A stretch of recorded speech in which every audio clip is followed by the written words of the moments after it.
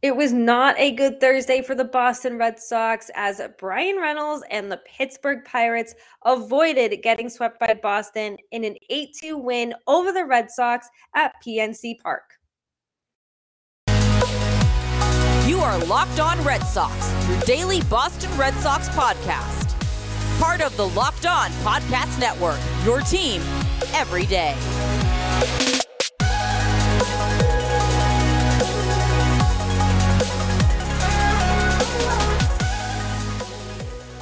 Today's episode is brought to you by BetOnline. BetOnline has you covered this season with more props, odds, and lines than ever before. That's BetOnline, where the game starts. Thank you for making Locked On Red Sox your first listen of every single day. I am your host, NESN's Lauren Willand. I am flying solo today. Jake will be back after the weekend. But this Red Sox Pirates finale just did not go the way Boston fans and probably Boston wanted it to go. The Red Sox ended up losing 8-2 on a night where the Pirates offense just decided to come alive. JT Brubaker was absolutely incredible on the mound for Pittsburgh, but Brian Reynolds, two-run home runs. He just did everything for the Pirates. And on a night when Josh Winkowski needed to step up in place of Nate Eovaldi, who was scratched from Thursday's loss, that was the same night that the Pirates decided to, hey, we're going to be a really good offensive team on Thursday and just know how to score runs, hit home runs, hit with runners in scoring position. And the Red Sox just appeared to mail in their finale against the Pirates. Winkowski went 5 innings. He gave up 7 hits, 6 earned runs, 1 walk, 2 Ks. Austin Davis out of the bullpen. He did give the Red Sox 3 innings. So in a game that was just kind of a throwaway or on getaway day, he did give the Red Sox 3 innings. He did give up 3 hits, 2 earned runs. He did strike out 4, so you take the silver lining, I suppose. This was the second straight game the Red Sox went down 2-0 early to the Pirates. And that's when Brian Reynolds put the Pirates up 2-0 in the first. And the Red Sox were down 4-0 in the third on a Ben Gamel 2 RBI double. And then the Red Sox tried to make some noise late in the game, but before they did that, Red Sox fans were caught holding their breath because Xander Bogaerts got drilled in the elbow tricep area in the fourth by a 94-mile-per-hour fastball. Looked a bit scary to begin with. He was doubled over in pain, and this was the last thing the Red Sox would need, right? And just another injury to another player who is important to this team. But he was okay. He stayed in the game. Probably going to be a really nice bruise on that elbow tricep area in the morning, but the Xander Bogaerts getting hit came when JT Brubaker and Tyler Heineman took forever to agree on a pitch. And when they finally did, Bogaerts gets drilled. And Brubaker, while we're talking about him, the Red Sox looked lifeless against this guy. Through the first 5 innings, the Red Sox had just 2 base runners that came from a single and then Bogaerts getting hit. They struck out 7 times and did not walk over that span. And then Brian Reynolds opened it up again. He had his third home run in 2 days in the 5th inning to make it a 6-0 game. Old friend Michael Chavis added to the Pirates' lead in the 6th with a double before Heineman singled to make it 8-0. So yeah, that's just how the Red Sox game went Thursday. The first time the Red Sox got back-to-back hits came in the 8th inning from Reese McGuire and Bobby Dalbec. Then they made some noise. The Red Sox finally got on the board thanks to a Tommy Pham single, who he just continues to be incredibly good and important to this Red Sox team, and a sacrifice fly from Rafael Devers scored Bobby Dalbec to make it 8-2. That's really all that would happen. The Red Sox loaded the bases to bring Alex Verdugo to the plate, who had a very successful Wednesday. He struck out on a 3-2 count on a slider that was off the plate. And here we go again, talking about the Red Sox not being able to score with runners in scoring position or hit with runners in scoring position, not being able to move those runners. When you have the bases loaded, you need to do something. You need to make noise. You cannot be striking out on pitches off the plate. It was just, it brought us back to July, right? When they won like 7 or 8 games. I was just like, ugh, what a crap way to end a strong series. Yes, they won the series. Yes, they still have momentum going into the series against Baltimore, but you wanted to see more. You wanted to see them really close out this series on a high note. Josh Winkowski, who has pitched fairly well, just didn't have it tonight. And that's going to happen with any pitcher, right? There's going to be nights where they just don't have their best stuff. And that's what happened. But you have your bigger players going overs. Like I said, Brubaker was absolutely incredible. He had a ton of innings. When he didn't throw a lot of pitches, he was efficient. He knew exactly what pitches to throw all night. And he gave the Pirates 7 innings, 2 hits, no earned runs, no walks, and 7 Ks. Like I mentioned, this offense was lifeless. JD Martinez had a very, very rough night. He went 0 for 4 with 2 strikeouts. Devers 0 for 3. Arroyo 0 for 4 with 3 strikeouts. After the game, JD Martinez said, "Our offense is underperforming." The understatement of the month, the season, the century. We know JD Martinez, we know Alex Cora called out the offense on Tuesday night, saying that they needed to be better. They responded well Wednesday and just kind of died Thursday. So, like I said, not how you wanted to end the series against a bad Pirates team, going into a very important series against an AL East team, the Baltimore Orioles. Who would have ever thought that a series in August against the Orioles would be this important to Boston? But baseball is weird, and that's just what we have to work with. So overall, a very, very disappointing loss for the Red Sox, and it's certainly not their most demoralizing loss at all. I think we saw that already in July. I think we saw a lot of demoralizing losses in July. But at this point, don't even dwell on it. Get on the plane or the train, wherever you are getting on, get to Baltimore and just win the series, take 2 out of 3, sweep. That would be ideal. But it was a tough game to watch Thursday because there was a lot of optimism going into the game, winning the last 2, being on a win streak, still coming off that series win against the Yankees. Just no bad way. And it was a getaway day. I get it. But it wasn't an afternoon game. You didn't play 18 hours or 12 hours after the final pitch on Wednesday. It's just a little annoying to see, but this is baseball.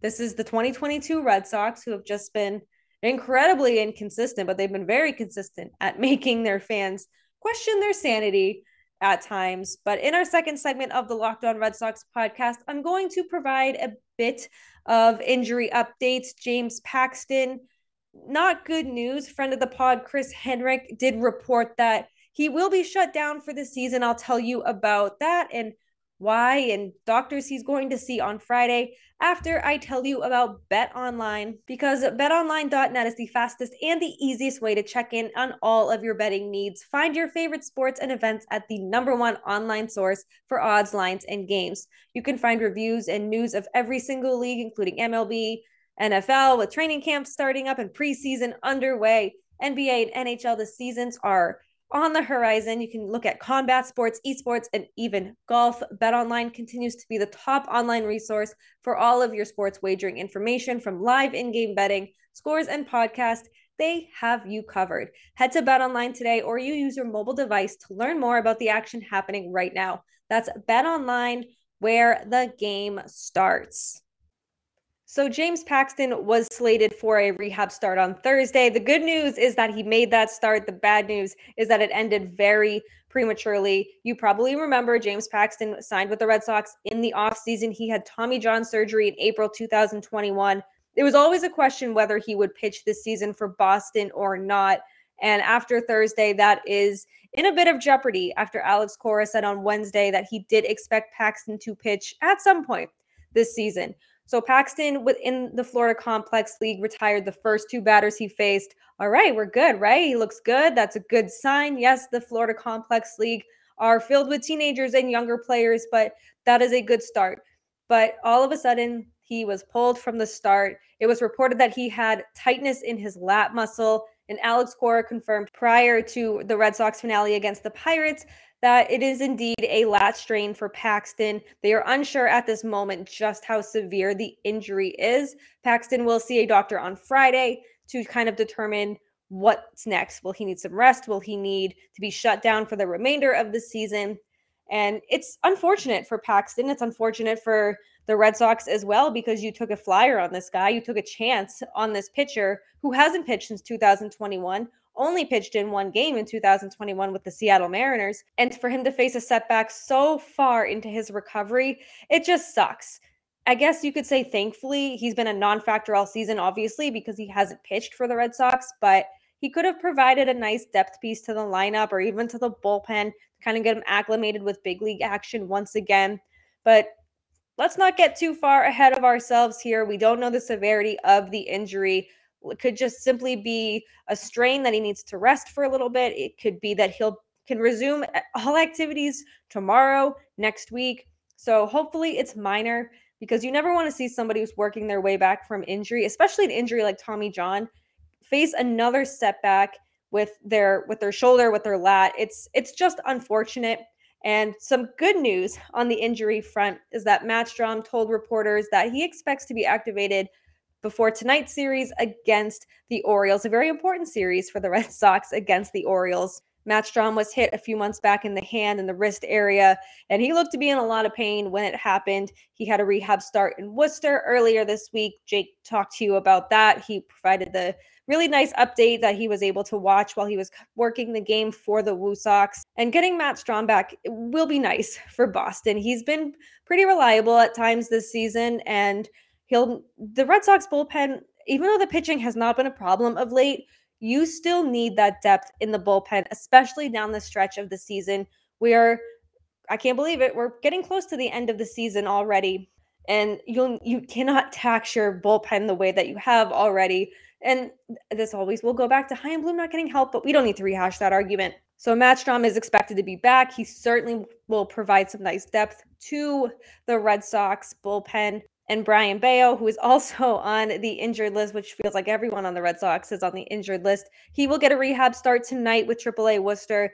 He'll probably be pretty good. He's been so dominant with the Woo Sox and cruised through the minors. So hopefully he can also add some depth to the Red Sox pitching, probably in a longer reliever role like they had him in prior to his injury. I think that would be smart, because that's kind of where he was finding his groove.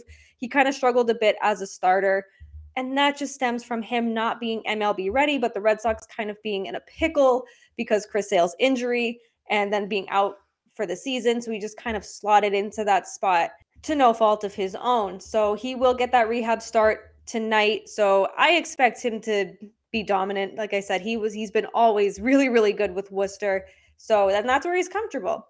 But he did look comfortable in those longer reliever roles. Hopefully he can provide some nice innings for the Red Sox when he comes back. So that is good news. And Tyler Danish, if you forgot he was on the Red Sox, you are not alone, my friend, because I forgot as well. He tested positive for COVID-19, so he's not close to a return for the Red Sox. Honestly, I don't even know if he's really necessary at this point. I want to say like any help is good help, but where the Red Sox are right now, it sucks. He tested positive, but if he's not close to a return, oh well, at this point, I guess. So the Red Sox indeed are getting healthier, which is a very, very good sign.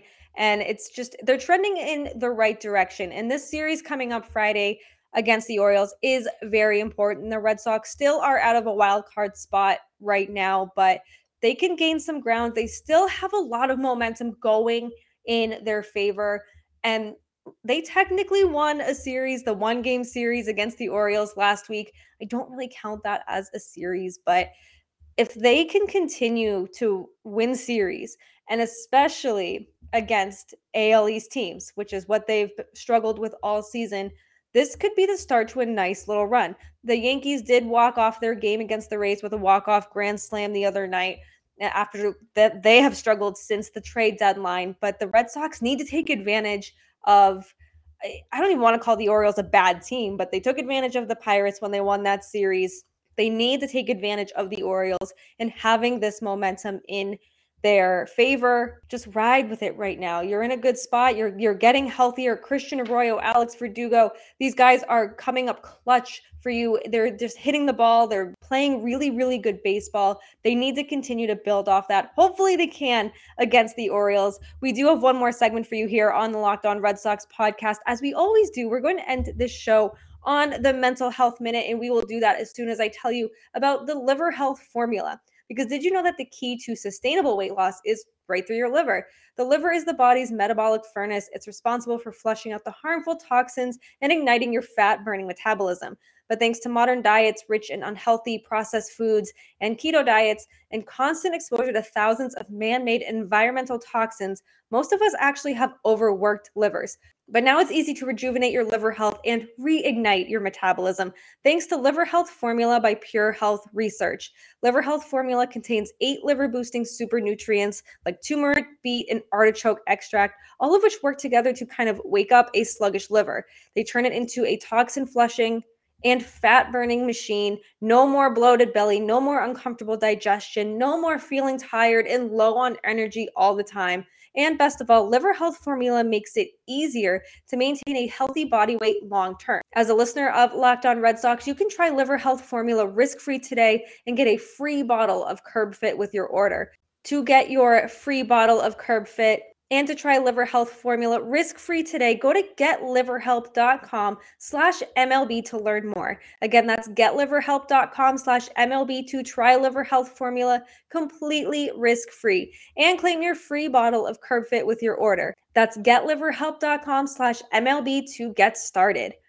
So as we always do, we're going to end this show on the Mental Health Minute. And Thursday on my break, I ran over to Target just to get one thing, but when you go into Target, you just let Target tell you what you need. So after I grabbed my hydration cream, I strolled through the books. I love reading, and I'm slowly reading a book right now, but I wanted to just kind of get some new books to start the end of summer, the beginning of fall. I love sitting on my porch to read.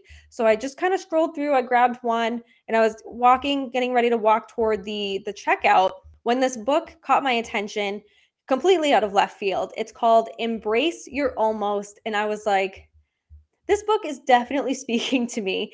And I have not read it yet. I've only read the back of the book. And it's basically just, we've all kind of been in a situation where we've been close to something. We've almost made it. We almost got the job. We almost hit the game winning home run. We almost did this. We almost did that. We almost achieved our goal. So we all kind of know what it's like to get so close to wanting something.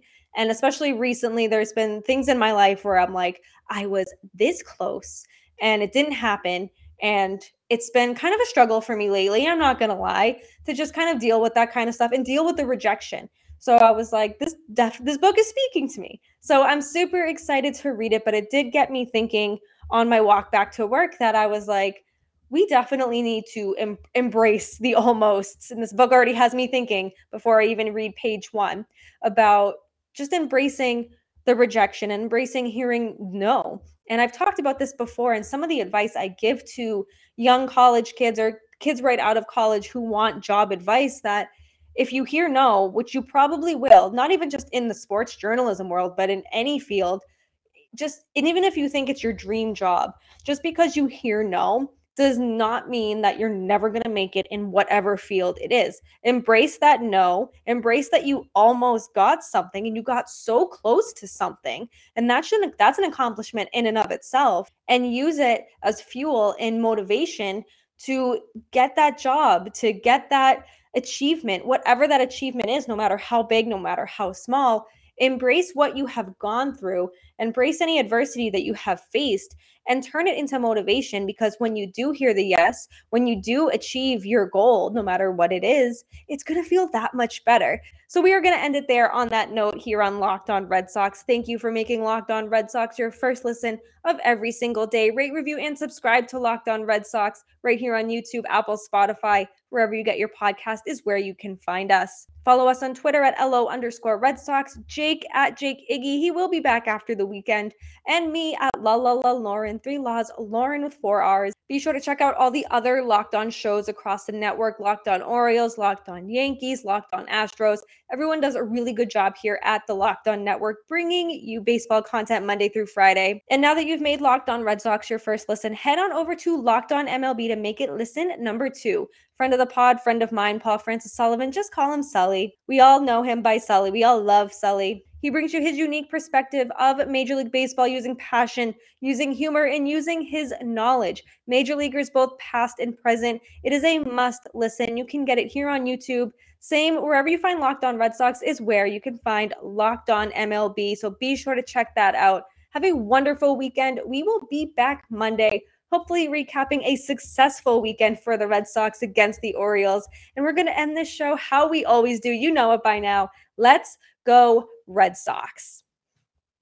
Get ahead of postage rate increases this year with Stamps.com. It's like your own personal post office. Sign up with promo code PROGRAM for a 4-week trial plus free postage and a free digital scale. No long-term commitments or contracts. That's Stamps.com, code PROGRAM.